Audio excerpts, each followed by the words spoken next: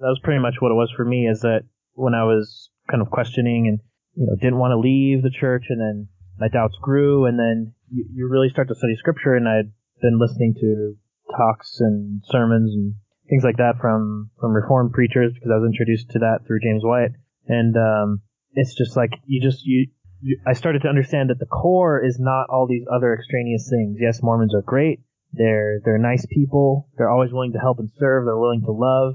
But really, what is the core? The core is, who is God? Who are we in relation to God? What is the gospel? And how do we have a right relationship with God? How are we saved? And so just studying scripture, Romans, especially Romans, Galatians, Ephesians, it's so clear that we are not good at the core because of our fallen nature. We don't sin, or we're not sinners because we sin. We sin because we're sinners. And so that needs to change, that our core nature needs to change. And so scripture talking about raising us up to spiritual life in Christ. We were dead in our trespasses and sins, and then, God, and in Christ raised us up. So all these different passages just made me remember, like, what those thoughts about wanting to stay in kind of the vein of Mormonism, but cherry picking what I wanted to keep and didn't want to keep. I just realized, just studying Romans chapters 1 through 4, it's like, the fact is that I can't save myself. Nothing I do could save me. And what the LDS Church teaches is a different gospel from what the Bible teaches. So when I realized that the heart of what Mormonism represents is not correct, it's not biblical, it's not from God, then it was at that point where I decided, okay, I need to do something else. I need to go somewhere else. And so I just continued to study Reformed theology, and I just saw it as consistent. I saw it as consistent, logical. It follows the scriptures. Of course, we all have our biases, and so like maybe what I see as consistent, someone else might see as inconsistent. But from what I've studied and read, it just all seemed very consistent to me, and that's why I've stuck with the Reformed tradition.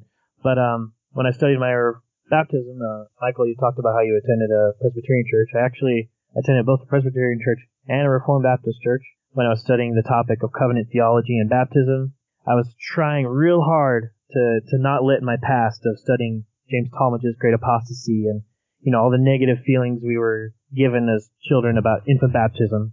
I think infant baptism is one of the few things in the Book of Mormon that teaches will send you straight to hell. But yeah, if you even are thinking about it, when you die, you go straight to hell in the Book of Mormon. Yeah, if you think it's a good thing, I mean, not thinking about it, but if you think that it's good and then you die in the thought, you're hellbound. Yeah, so I thought about that, and I thought, you know what? I have really solid friends in the Christian faith who are Paedo-Baptist. I don't want to let my experience taint, what could be a biblical doctrine. So I really gave it several months of study. I don't think everybody should do what I did. I kind of, like, when I was in my faith transition, kind of figured out I wanted to leave Mormonism and find a church. I basically shut myself into my room, watched, sermons and talks on YouTube, and just studied scripture and just bought up all kinds of study Bibles and stuff, and just, like, didn't leave my room for months. Figuratively, I still had work and stuff. But, basically just studied until my brain exploded, and then I'm like, okay, I think I figured it out now. And then when I figured out what I believed, I started going to that church. I was purely on doctrine. So I Googled, Reformed churches, and so I found two. I found the Presbyterian Church and the Reformed Baptist Church. And there's that one topic I wasn't quite sure about baptism, because the Reformed Baptists, our confession is the 1689 London Baptist Confession of Faith, and the Presbyterians is the Westminster Confession of Faith. And the London Baptists copied, literally copied the Westminster Confession in almost all of it, except for the sections on church government, covenants, and sacraments. So I feel very comfortable with Presbyterians, even when we disagree on baptism, because our confessions are so close to each other. So anyways, go ahead. What's funny about that is I was just thinking today about Joseph Smith's history account where he talks about all the different religions that were just at war with each other and how they were so decided against each other. And that's how I viewed Christianity for so long, that they don't even view each other as Christian. And then I come to this side of things, and I don't see that at all. It was just a complete myth. Even when I see, Reformed Baptists and Presbyterians, they'll take jabs at each other, but it's like they're just joking around, usually online. I'm like, this is what Joseph Smith was talking about? Like, seriously? That's a really good point to bring up, because I think that's the perception we have as Mormons, is that we imagine like I remember there was this one video about, I think it wasn't Joseph Smith, Prophet of the Restoration. I think do you remember what it was? It was an official LDS Church video about Joseph Smith's life. I think it was just called you're talking about, but I don't remember what it was called. I think it was called The Restoration or something, maybe. And it shows Joseph Smith as a kid, and he's going outside, and all the Christian preachers are shouting at each other, pointing their fingers, and yelling at it, and saying, "Oh, you're going to hell," and all this stuff. And that was my thought too. It's like Christians just hate each other, like, oh, there's only one true church, so which one is true? Should I become a Methodist or a Baptist or a Lutheran? Like, only one of them's got to be right, right? Yep. So I think that's primarily why I wanted to bring up this episode. So I think that's a good transition into kind of what I wanted to talk about next. So I brought up Ephesians 4:5 in the intro. So does Ephesians 4:5 teach really that there is only one true church? Is there only one Christian denomination that's true? Why or why not? And Michael, you kind of already spoke a little bit about that. Did you want to continue from where you left off? I'm just going to kind of finish the thought, but Ephesians 4:4, like the verse before, says that there's only one body. And so I do think that there is just one church, but I wouldn't define church now the way that I did when I was LDS, because when I was LDS, it was about the one denomination that is true, the one church with all the exact doctrine being lined up perfectly.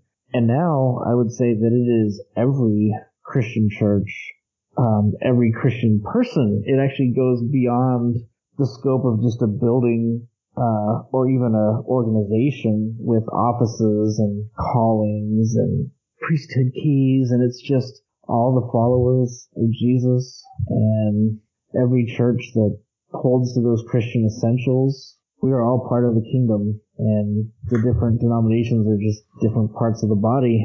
That's how I see it.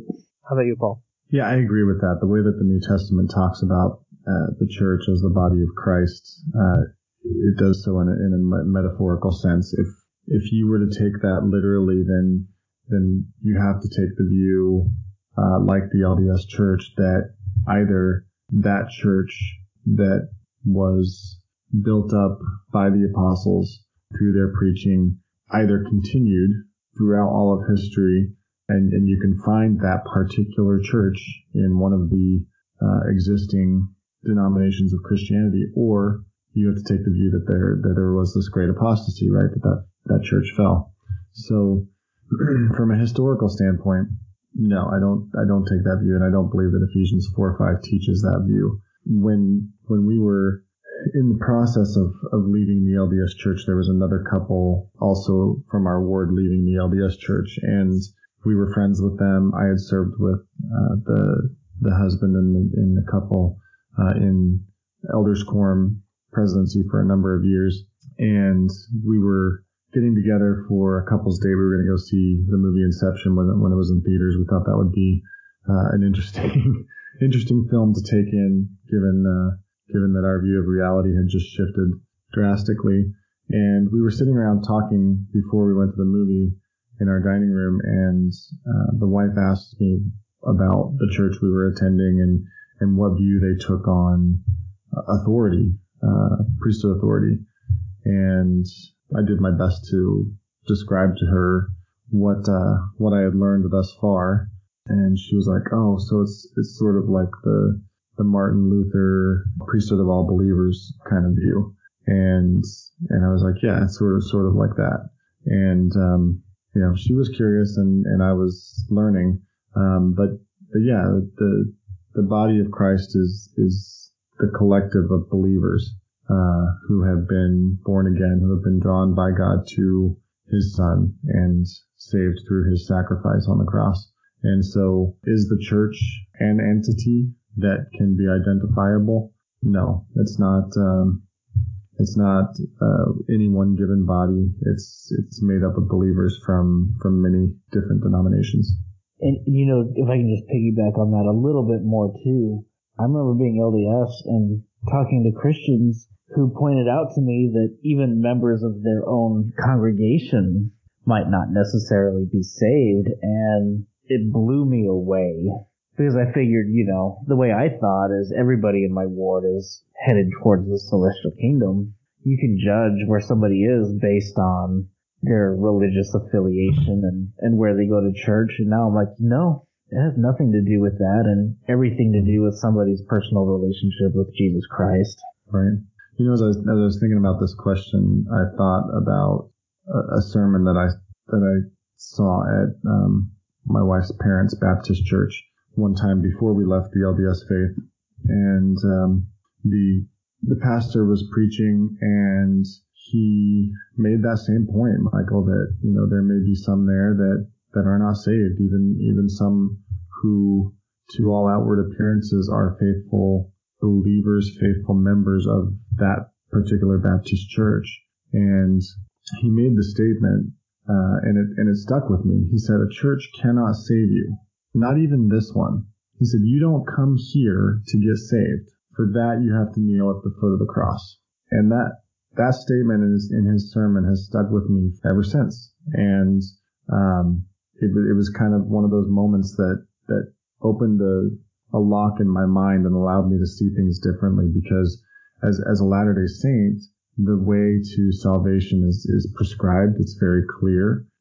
You are baptized at age 8. You progress through the ranks of the priesthood or young women, and you go to the temple and you take out your endowments. You make covenants in the temple, and you endure to the end, and then you are saved. And it's all because you belong to the one true church that has the one true priesthood. And as a Latter-day Saint, that view was very comforting to me, because it was just like, well, if I just keep doing this thing, I'm all good.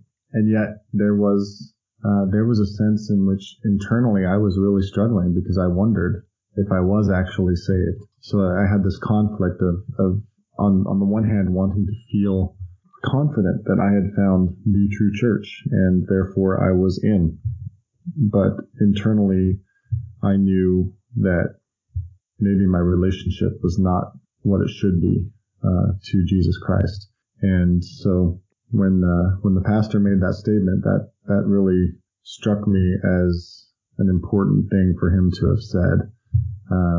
And I heard him loud and clear when he said, "A church cannot save you." Yeah, I agree with what you both expressed here. I was thinking too about how the Reformed typically use terms like universal church to speak of all the body of believers throughout the world, throughout time. We're all part of the invisible church, because, like you said, we can't know who's saved and who's not saved. Only God knows that. But all of true believers throughout time and space are all united as the body of Christ, as those who will have an inheritance in heaven. And the ideal is that the visible church, the congregation, is equal to the invisible church, but we know that's not the case, obviously. There's always going to be tares among the wheat. So we always preach the gospel at our church on Sundays, and our pastors will say, if any of you don't know the Lord, go to him, bow before him at the cross, and ask for salvation. So, sorry about that, Paul. Go ahead. No, not at all. I just remembered something that I was thinking about over the last several days as we thought about this topic, and wanted to make a point. So, going back to what I was saying about historically, and you have to either take the view that the church that Christ's apostles built up either continued unabated, unbroken throughout the centuries, or fell away. If you're going to view Ephesians 4:5 in such a literal way as to say that there's only one true identifiable church. If you want to take that view, you run into problems even within the New Testament, because that view would kind of require you to take the approach that if there is this one true identifiable church, and it's the one set up by the apostles, and it was never going to go away, then you would have to take the view that anyone who belonged to that church was in, right? But as I said, you run into problems with that view, even within the pages of the New Testament, where you see the Apostle John talk about those who had fallen away, and that they went out from us, and the fact that they went out from us shows that they were never really of us. And so if these people who had fallen away and went out away from us, away from the church, were never really of the church, then it is not the church that saves. as we've been talking about. And so to take a hardline view like about Ephesians 4:5 that there's only one true church and it's identifiable just isn't consistent with Scripture. I was reading about this too, about Ephesians 4, and commentaries from scholars can be a very great blessing if we use them correctly. And so I use a commentary from a Dutch Reformed scholar named William Hendrickson, and he said that there could be multiple understandings of this particular passage. So he says, what is meant by this one faith? Is it faith in the objective sense, body of truth, creed, or is it faith in the subjective sense, reliance on our Lord Jesus Christ and on his promises? And he says that the fact that faith is mentioned immediately after Lord and is immediately followed by baptism, all in one very short sentence, would seem to indicate that the triad is a closely knit unit. Hence, he says he agrees with another author when he states, it is better to take the whole sentence as expressive of a single fundamental fact, one Lord in whom we all believe and in whose name we have been baptized. So I think he makes a great point there that it's not three completely separate ideas that are chopped up into pieces saying, okay, there's one Lord, only one true church, and only one perfect type of baptism. It's all together. There's one Lord in whom we put our faith and in whose name we have been baptized. So I think that makes a lot of sense to me, that interpretation. Yeah. Okay, so I think this is an important thing to bring up. Michael, you had also, I think both of you actually spoke about essentials of the faith. So are there essentials to the faith? Are there essential doctrines that should be taught in a local church for it to be considered a part of the Church of Jesus Christ? And are there some topics that are secondary or non-essential where Christians can disagree and still be brothers and sisters within the universal Church of Christ? Yeah, so I do think we have talked about that quite a bit, and I think there are essential doctrines. I don't think there's a whole lot of them, but I think the essential doctrines are really important. So the nature of God, the Trinity, that Jesus died on the cross and took our sins, and that he was resurrected, physically resurrected. I think those are all essentials. The solas, I would say, are essentials. Other than that, I mean, I think all the denominations are going to have different little doctrines, and it's okay. Yeah, I agree with the essentials that Michael listed, and so my view is that the essentials are within the pages of the Bible. That's our rule of faith, and so if a doctrine is established from the Bible, and there are many doctrines that can be propped up by using the Bible, but that does not make them true doctrines. But if a doctrine is established from the Bible through sound exegesis of the text, then that's an essential, because the Bible is what we have. So yeah, I think there are essentials. I think, as you were saying earlier, Matthew, we need biblical teaching in church. That is what is important. God's word is sharper than any two-edged sword. When the word is preached, it does not return void. And so, that's kind of the essentials in my view. Yeah, I think it's not only important to recognize that there is a distinction between essentials and non-essentials when it comes to doctrine. I think that's very important, actually. I want to stress that, because I think from a Latter-day Saint viewpoint, it seems like in our brains, it's like you're either all on board or you're not, kind of a thing, where it's like if a Latter-day Saint were to say something like, well, I'm a Latter-day Saint, but I don't believe our prophet is the prophet today, that would put up some huge red flags. Or if they were to say something like, well, I just don't think we need temple work anymore. You know, it seems like in the Latter-day Saint mindset, it seems like pretty much everything is kind of essential. Maybe some things are more important than others in their minds. You know, like maybe some really think genealogy is should be high up on our priority list. But for the most part, it's either at least in my mind, when I was a Latter-day Saint, it's like Christians, they have a couple things of the truth, but they're not with us. They don't have the fullness of salvation. And even if you're in our church, you've got to be on board with everything. If you pick and choose, if you're a cafeteria Mormon, kind of like what I started to try to end up becoming, then you're not following the prophet. So it seemed like kind of like everything was essential, but it is liberating. It was liberating to me to realize that there is the core of the gospel, which you both had already described. And the things that we disagree upon, it's not because we just pick and choose whatever we want. It's more like none of us is perfect, we're each trying to understand the Word of God as God wrote it and inspired it. And some things are not 100% clear in Scripture. Like, there is disagreement in things like church government. So there are those who think there should be deacons, elders, and then above them even like a bishop office. That's kind of like the Episcopalian view of church government. And there's the view that there are deacons, teaching elders, and ruling elders, a distinction between those two types of elders.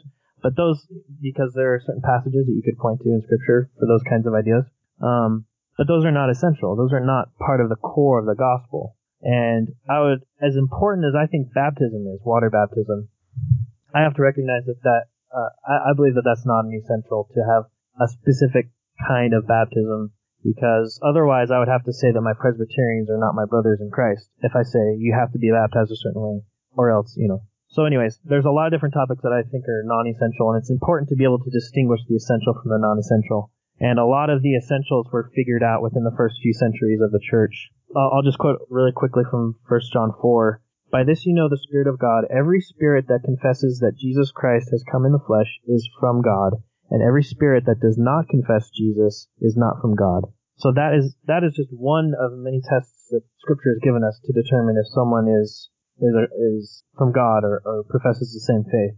There were those in the early church that said that Jesus Christ had not come in the flesh, that he was not truly man, that he only appeared to be a man, that he came down as God and looked like a man, but he wasn't truly man. So that was one of the tests, is that they were fighting in the early church, was there were people denying the true humanity of Christ. And then with the Arius controversy in the 4th century, they were redefining what it meant for Christ to be God. So that was another battle that was fought. But I don't want to get into a history lesson, but just to show that there are essentials, like you said, the true divinity and true humanity of Christ, the Trinity, all of what you said. So I agree with that. And it's important to be able to, as a Christian, to be able to make those distinctions, because if we think everything is essential, then anyone who disagrees with us is a heretic. So, and there are people that are like that, and it's really sad to see that there are those who say you have to be, it's either my way or the highway mentality, and that's a really dangerous path to go down, or to be under the leadership and tutelage of a pastor that teaches such a thing. So that's one thing I would caution those who are leaving the LDS Church and heading to Christianity, is that if they're not taught the distinction between essentials and non-essentials, then that I would be very weary of staying with such a congregation. So what would you say to a Latter-day Saint who personally asks you how you would explain that you believe your church is true and theirs isn't? Why don't you go first, Paul? Yeah, so we've talked about the idea that the church is the invisible body of believers, right? That we're not able to tell who's saved, but God knows. And we've also talked about the importance of essentials and solid biblical teaching in a church. And so I would point to those things as reasons why it's fair to believe that the church I belong to, the church I attend, is true, and the Latter-day Saint Church is not. There is an essential core of Christian doctrine. Michael named several. And when you step outside of that essential core, you do enter the realm of heresy. And, it may come across as unloving. I know it feels that way to Latter-day Saints to say such a thing. But I would simply ask them to consider the fact that in their preaching, they teach a very similar thing. So, for example, when I was training to be a Latter-day Saint missionary, one of the questions that we were trained to ask investigators was, if they were a Christian and attended church, where their pastor got the authority to perform ordinances. And that question implies that their pastor does not have true authority, and that's one of the things that a Latter-day Saint missionary will teach to someone who's investigating the LDS Church, is that the LDS Church is the only church that has that true authority. And so without that true authority to have performed baptism, the investigator is still on the outside of true Christianity, even though they may consider themselves to have been a Christian for their entire lives, or from the time that they began following and walking after Jesus Christ. There's a sense in which Latter-day Saints teach a very similar thing. So although it can sound abrasive and sound hurtful to hear someone say that there are things and doctrines upon which the Latter-day Saints are heretical. Latter-day Saints have a very similar view. And so I think it's fair to have that conversation. It should be done in love, but it's fair to have that conversation. I agree completely. I was just thinking in my mind how we think of loving meaning that you just accept everybody for who they are and what they believe and, don't try to change them. But if you truly love someone and they're believing or doing something that could lead them to eternal punishment, if we love them and say nothing, how is that love? So I think I agree entirely that we're not being hateful by trying to teach them that, or trying to explain that we believe that certain of their teachings are emphatically condemned in Scripture as being heretical and could lead one to their doom. We're trying to help them. We love them. We care about them. We want them to find peace and have true, loving, saving relationship with Christ. I was thinking of John chapter 8, where Jesus said very plainly, he says, paraphrasing, I have told you that if you do not believe that I am, that you will die in your sins. And it's not just saying that we need to believe that Jesus existed, but when he said I am, in the Greek it was ego eimi, which is in the Greek Septuagint, which was the Old Testament. In the Greek translation, that same phrase, ego eimi, was used of God. So Jesus was saying, you must believe that I am God or you will die in your sins. That's something we cannot negotiate with. There are certain truths that we cannot negotiate. And so denying those truths, it's not simply living a good life, being a good person, being nice, having a really good disposition. If there are certain teachings we believe that are false, they could lead us to condemnation. So Michael, do you have thoughts on that? Yes. So when I'm talking to Latter-day Saints, I usually try to keep it pretty simple. I mean, there's a lot of just similar language when we're talking, and so I try to just be real careful to draw a distinction with what they believe and then what I believe. So one of the big questions that I will ask is, do you believe that the grace of Jesus Christ is sufficient? And they'll usually say yes. It says in the Book of Mormon that it is. And so the problem then is if Christ's grace is sufficient, then we don't need anything else. We don't need to do ordinances. And if we need to do ordinances, then that means that Christ's grace is deficient. And, it just doesn't sound right to acknowledge that the grace of Christ is deficient. And nobody wants to take that position because obviously that's not true. Anybody who hears that knows that that isn't true. So that's typically my standard way of going. And then just a little bit further into the discussion, I'll kind of say, there's basically two gospels. There's imputation, where Christ gives us his righteousness, and we wear that like a cloak, and it covers our sin, and our worthiness hinges on our faith.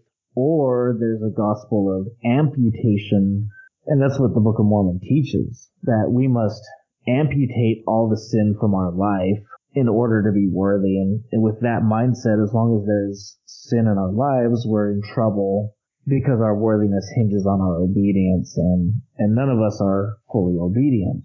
And so that's where I try to draw the line between us and Latter-day Saints. It is a different gospel. It's not a gospel of faith alone like what I believe. And Paul says very clearly that if anyone teaches a different gospel than what he is taught, let them be accursed. And so, we can't be saved by a false gospel. And so one of us is right and one of us is cursed. And we need to know that there's a distinction there, and then we need to talk about that distinction. So for me, it is really the gospel and how it functions is how I want to talk to a Latter-day Saint about why my church is true and theirs is not. That's really great. I agree with both of you. I think whenever I'm speaking with Latter-day Saint, the three things that I feel like I need to hit, the three topics I need to hit are: who is God, who is Christ, what is the gospel? Because that's the heart and soul of the gospel. That's the heart and soul of everything. If we don't have those three things, we can get everything else right, but it won't matter. So I try to explain that I'm part of the true church of Christ in the sense that, as Paul said, I belong to a church that teaches the gospel, that teaches the biblical God, and that teaches the biblical Christ. And then if they have a question about that, let's dive into it. Okay, if you don't think the Trinity is biblical, then let's go into it. And so I try to start with, well, there's one God only. Go through passages that show there's one God only. And then usually that's where it ends because that's the passages where it says there's only one God, they'll usually try to redefine. But that's where I try to start, is the foundations, the core, because we can get caught up in lots of other ancillary topics, and that's what we need to keep going back to, is that core. Yeah, I agree with that too. I mean, I've mentioned it a couple of times, but a lot of us are on the same forums online where we're debating Latter-day Saints, and if you look through those threads, you will see so many non-essential things being debated in those forums, and a lot of them don't even have anything to do with Christianity. It's just, here's why your church is wrong, or here's some historical aspect. And I think the danger with that is that, a lot of the historical stuff, if you prove to them that Joseph Smith did some shady things, that just leads to atheism. That's where the tendency tends to go. But if you're talking about the essentials, the core doctrines, that is a bridge to Christianity. And I think that's what we need to be talking about. I totally agree. It's a good point, Michael. What you said about the history. I spent a decade really digging into Latter-day Saint history and trying to reconcile the difficult historical record with the cleaned up, sanitized view of Mormonism as a restoration of pure Christianity. And I got to a point where I realized that I was so dedicated to having to make it fit. It had to be that or nothing. I've talked about the conversations I had with Angela and my wife about, I can't see myself being anything other than Mormon. It had to be Mormonism or nothing, and I had to make those puzzle pieces fit. It became an idol in my life. And I think that can be true of, we talked about folks on the Christian side of things who are also so dogmatically dedicated to their denominational views that it can become a hindrance in their fellowship with other believers. It can become a hindrance in their evangelism because they will focus on non-essentials, and it can really become an idol. And so I just go back to what matters is Christ. What matters is what he did for us on the cross. What matters is his resurrection. And those things are the core. And there are other things that are non-essential and are interesting to study, but it's important that we not let those things become an idol. Our worship is of God. Our worship is of Christ. And if that's the case, then we are in a good place. And that's where I strive to be. There's a quote by Charles Haddon Spurgeon that I was trying to find. Is really short. Okay, here we go. So Charles Haddon Spurgeon, he was a Reformed Baptist preacher. He's called the Prince of Preachers. He says here, "I do not ask you whether you are a Wesleyan, a Baptist, or a Presbyterian. My only question is, are you born again?" And I think that's really important. Like you both have been saying, do you know Christ? That's what matters the most to me. And do you have a love for the biblical Christ? That's one thing R.C. Sproul said in one of his sermons. He says, how can we know that we're saved? Do we have any love at all for the biblical Christ? Not a different Christ, but the Christ of Scripture, the one who's eternal God, the one who is God made flesh, the one who died for the sins of his people. Do you believe in that Christ? Do you have any love for him? Because you can only have love for that Christ if you've been born again, if you've been saved. True love. So, yeah, I think everything, we should just constantly be pointing back to Christ and who he is. And any system that pushes us away from that Christ or to trusting anything but him for our salvation is a different gospel. Yeah, I mean, what you said was great. Just the way you said it. So, any other thoughts on that? Negative. No. Okay. Maybe this last one would be a good one to finish off on. Would you have any resources, books, or websites, or anything that you would recommend for a questioning Latter-day Saint who may be considering joining a church but don't know where to go? See, I would say, I mean, I really like the Beggar's Bread website a lot, but that doesn't really help know where to go. but it's good for if you're questioning, I think. I've heard a lot of good things about 9 Marks. I can't vouch for it personally, but I've heard that 9 Marks is kind of a ministry where they try to find churches that follow certain biblical standards. And you can look at their website at 9marks.org. That could be one place to go to. Personally, what I would do is when anybody asks me, should I go to this church or that church, I don't ask what denomination it is necessarily. I just say, if you can find their website, if they have one, check it out. And usually they'll have like a list of what they believe. And I would read that list and compare it to some of the things that we've talked about. Do they teach the triune God, the Trinity? Do they teach Christ is our Savior? Do they teach that we're saved by grace alone, through faith alone, in Christ alone? Those kinds of things. Those can be a really easy way to see if the church that you're considering is a solid church to join. Yeah. Are they studying another book during their sermons besides the Bible? Red flag. and then in our church, like for Sunday school, sometimes we'll have a book that we'll study, but it's always a solid book. So, if you're, as long as, I think that the actual worship service should be focused on Scripture, but I don't see a problem with studying something else for Sunday school or something like that.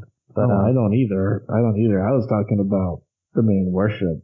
Oh, sure, yeah. Yeah, come on. You're both heretical. There's nothing wrong with studying it. I'm just kidding. And worst of all, if the pastor's name is Lynn Ridenauer and he's preaching from the Book of Mormon, run. I don't know what it's like. That video goes into hibernation every 4 months, and then out of nowhere, Mormons are posting it 20 times a day on all the groups, and I'm like, can we just go back to ignoring this again? I know. If they knew more about him, they would not post those things. He favors the other branches of Mormonism so much more than mainstream Mormonism.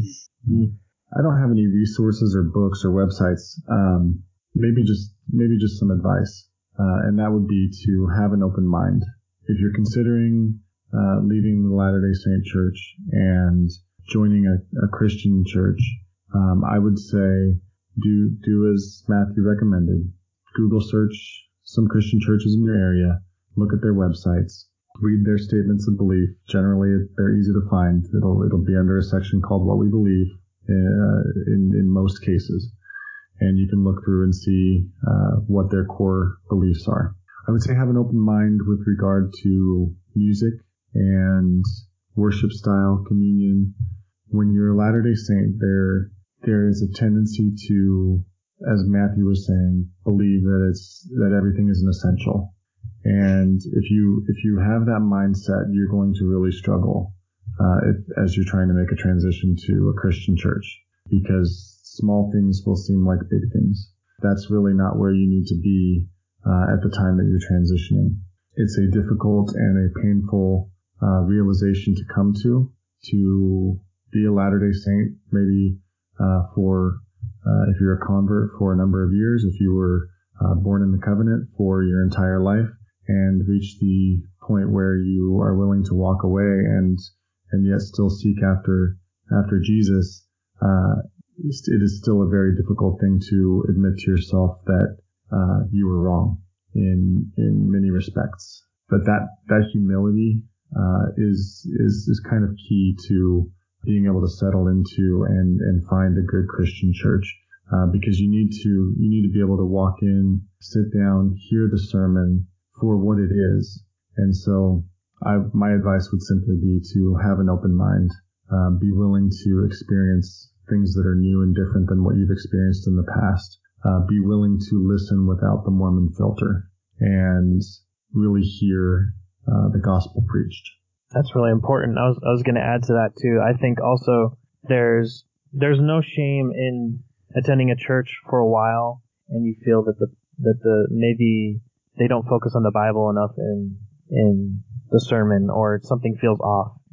I think, like you said, you kind of have those scales of Mormonism over your eyes, and it takes time for that to wear off and for you to kind of get into this idea that something else is different doesn't make it wrong. But also at the same time, I've known, baby Christians that are given really bad advice, or that are, they attend a church that kind of how would I say this? They attend a church where it's not as biblically sound, and that can be just as dangerous. So it's dangerous also to go church hopping, to never settle down in one single church, to go from church to church to church and never settling down, but also to be tied without willing to concede that maybe this church isn't the right place to be. So there's a certain amount of flexibility, I think, that you need to recognize, and you really need to find. I would recommend also finding a solid friend or a coworker or somebody that's been a Christian for a long time. If they can mentor you or give you advice on certain things, and you know that their theology is sound, that can be a real huge blessing as well. I kind of wish I had that in my faith transition. I was kind of on my own a little bit, just reading a lot of books and watching a lot of videos, but it would have been nice to have somebody there to ask questions and to just get their perspective. But again, it should be a mentor that has shown that they're sound and that they show the marks of a Christian who's been growing in faith and in Christ and over the years, and they show some maturity in the faith. So I think that's important too. If you can find that's an incredible blessing. Absolutely, 100% agree. And one other thing I would add to that too, if at all possible, find somebody to go to church with. Leaving Mormonism is an incredibly lonely journey, and sometimes going into Christianity can feel lonely too. And when I first started going and I was just going by myself and I didn't have any friends, I just feel so awkward and just dumb kind of sitting there alone. So I recommend finding a small group if you can, reaching out to a pastor and sitting down and talking to him too. But it helps so much when you've got some other people in your corner and you're not making that journey by yourself. Yeah, really good. Yeah, having solid pastors is also, pastor or pastors, depending on your situation, is also really important. And I think it's important that they know you, that you aren't just a number, or that that you get ignored. They should be interested in your well-being and your spiritual well-being, and hopefully they're at least sensitive to your faith transition. My living in New York, there really aren't a lot of Latter-day Saints or former Latter-day Saints, so my pastors really had no idea about Mormonism other than, kind of what they teach and a few things, but they've known people that have come out of every walk of life, every religion, into Christianity, and so they were just a huge blessing to me in my faith transition, and they were just very loving, and they were not pushy about me understanding everything all at once. They were very much willing to go at my pace and help me to understand certain things. And they knew that I read a lot of books anyway, so I don't think they really worried that much about the doctrine part, but they really made it an effort to make me feel welcome in the congregation. And that was such a blessing because, like you said, it's such a lonely road. You feel like you're leaving the LDS Church all on your own. And I wish I had found my congregation sooner because I was by myself for months and it was just the loneliest experience. And then coming into this church and it's just like you feel like you're just home again. It was just a great feeling. We thank you for tuning in to this episode of the Outer Brightness Podcast. We'd like to hear from you. You're invited to visit the Outer Brightness Podcast page on Facebook. Feel free to send a message there with comments or suggestions by clicking Send a Message at the top of the page, and we would appreciate it if you give the page a like. We also have an Outer Brightness Podcast group on Facebook where you can join and interact with us and others as we discuss the podcast, past episodes, suggestions for future episodes, etc. We would love to hear from you and hope to speak with you soon. Stay bright, Fireflies. Music for the Outer Brightness Podcast is graciously provided by the talented Brianna Flournoy and by Adams Road. Learn more about Adams Road at www.adamsroadministry.com.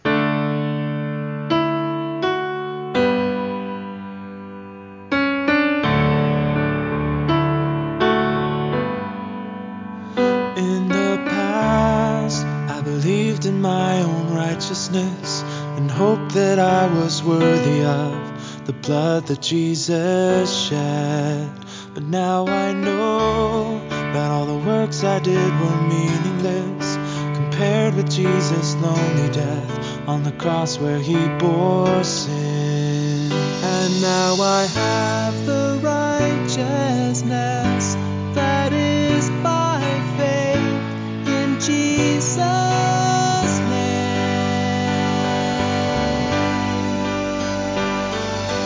I consider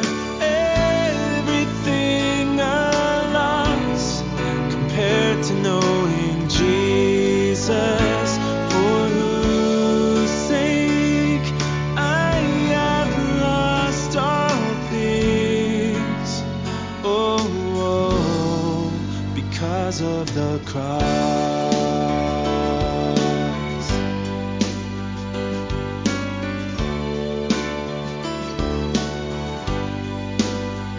On the cross, Jesus took away the written code, the law of works that stood opposed, and nailed it there for me.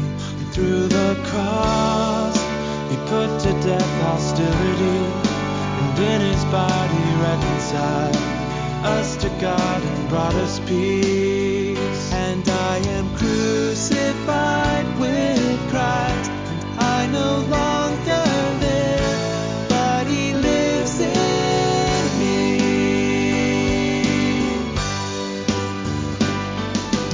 I consider everything a loss compared to knowing Jesus, for whose sake I have lost all peace.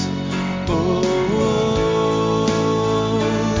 but when I gained Jesus, it was worth the cost.